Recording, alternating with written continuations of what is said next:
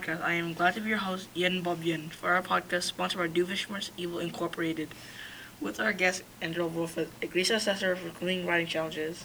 Thank you for having me here. Let's go on the questions. What is your book about? My book is about two characters named Nigel and Falco getting drafted to a war and their adventure fighting against the enemy. How did you introduce your reader to this new world? I introduced the reader by showing them what the main character did for a living and a letter showing many context clues on where they were and what was happening. Where does this book take place? In a fictional region called Rockfall. What techniques did you incorporate into your writing? I incorporated archetypes, irony, and illusions. I used settings to set moods.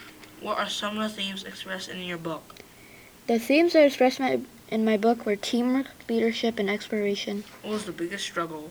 The biggest struggle was introducing the reader to this new universe. We are now going to transition over to listener questions.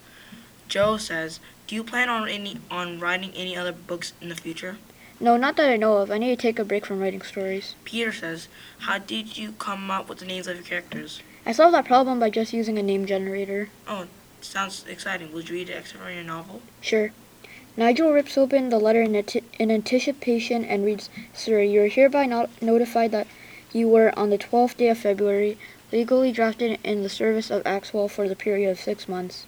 It was really fun using the formal language in that letter. How did you advance these characters throughout the story? I made them get stronger physically and made them more sharper mentally as they went on throughout the story. What was one of the successes you had while writing? One of the successes I had while writing was using writing techniques.